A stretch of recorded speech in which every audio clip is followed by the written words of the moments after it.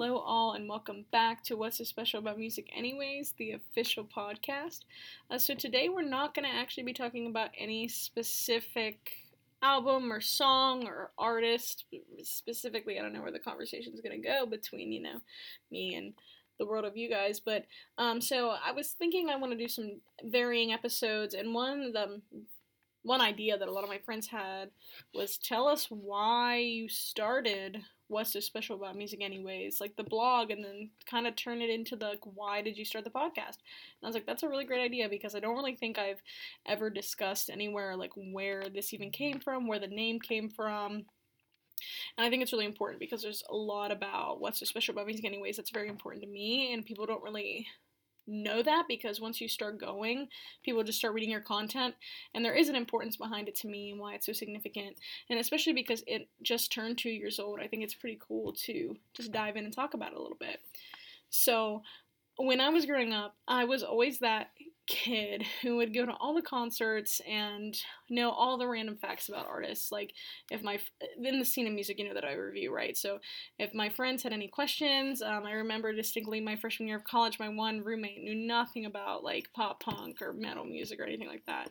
She's like, hey, Genesis, what? Like, I've heard you talk about this 4-Year Strong Band. Can you talk to me about it? Like, this album, I've heard about it. And I just listed this entire discography of this band randomly, just talking about their music and this song and how this relates to that. And she was like, okay, that's way more than I needed, but thank you. And it was just something that I did often. It was something I enjoyed doing. I enjoyed talking about performances that I had been to, about albums that were coming out, albums that I loved, and it was always just something in the back of my mind.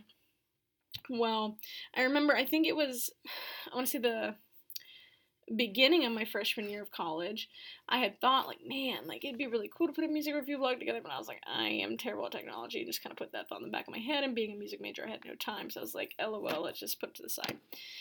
So then, the second half of my freshman year, we had to take an intro to music listening class, where we had to listen to different genres of classical rep, and then we would have to write a distinct review on what we had been working on in that unit, and it was on WordPress, which is where What's So Special About Music Anyways is sponsored through.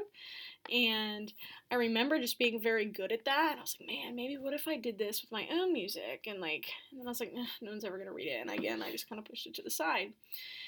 So after that, a couple months ago, by the summer, and then it became the fall of my sophomore year, which ironically is the busiest year of college to some people, and really class load wise is the busiest. And I just remember waking up one day and being like, all right, I'm doing it. I'm gonna review albums. I'm gonna sit down and I'm gonna write. And I used to write.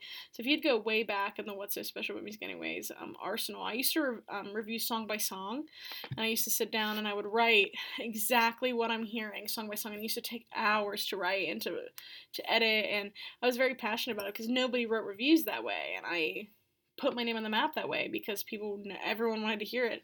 But then it became too much. It became too much for my workload, and that's when I added the artwork portion, and I love that connection to the music that I added, and I added that summer. I switched over from songs specifically to general review top tracks and how the album artwork appears and how it connects to the music, or if it does, and if it helps the success of the album. And I think it's really important, and nobody else is really doing that still, so I'm thankful that that's a technique that I jumped on.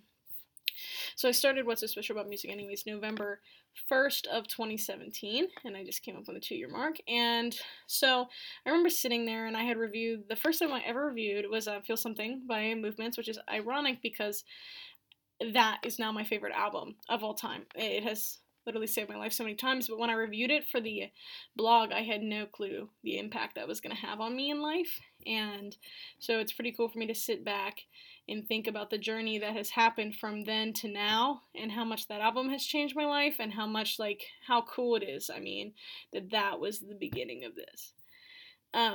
So then I was just sitting there with my cousin, and I was like, man, I don't know what I'm going to call this. I want it to be catchy. I want it to be something that people are drawn to.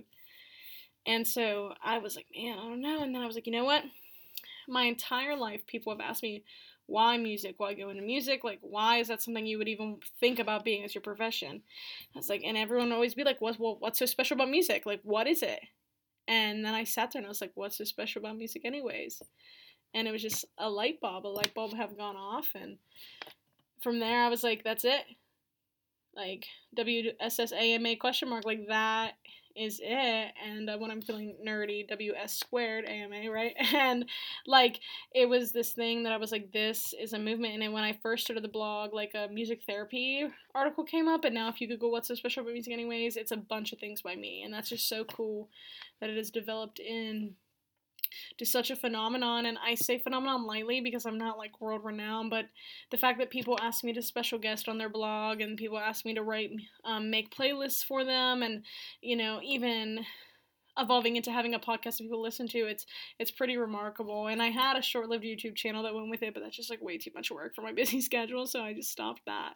But so when I decided to make a podcast, it was so when I review on my blog, I try to be very objective about the music that I listen to. So with my academic musical training, as I like to say, I like to listen both recreationally and academically when I review music, and I like to talk to directly, like in verbs of writing, about what I'm hearing and what I think about the album in terms of the music that the band is presenting, the band's past, and how the music scene currently sits.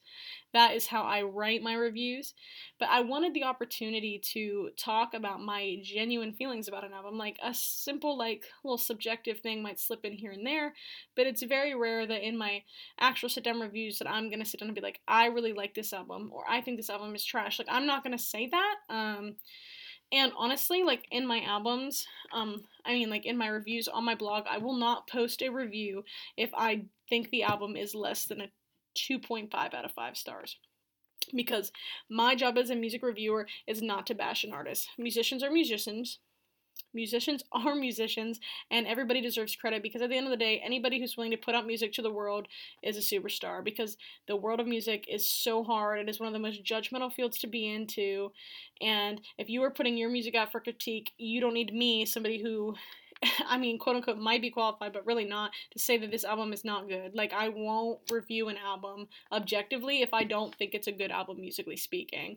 On this podcast, however, I can talk to you about why I feel the way that I do, like, personally, because I might think something is not good whatsoever, but musically it could be very strong, but not for me.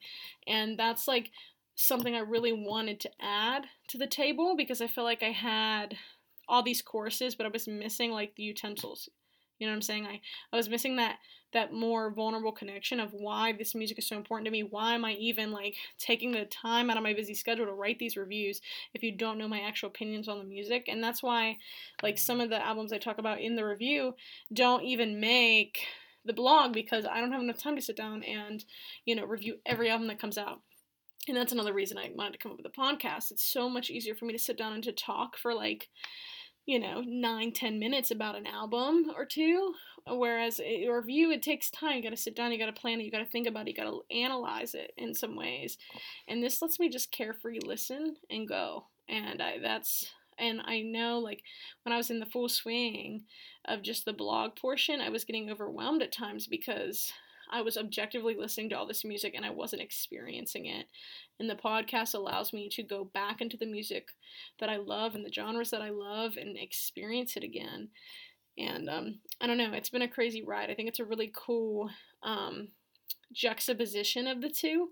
I hold them both very close to me because they're affiliated, right? I mean, they're both what's so special about music anyways. One's just like the blog and one's the podcast, but it's two very different versions of me and two very different versions of my factual opinions and my, like, feeling based opinions. And I think that's important with music. You have to be willing to hear both, and you have to be willing to accept both, whether you are the artist or you're the listener, or even sometimes the, like, producer. All of it is equally important. So I don't know, that is me. That is why and how What's So Special About Music Anyways came to be. It's something that I am excited to see grow every single week.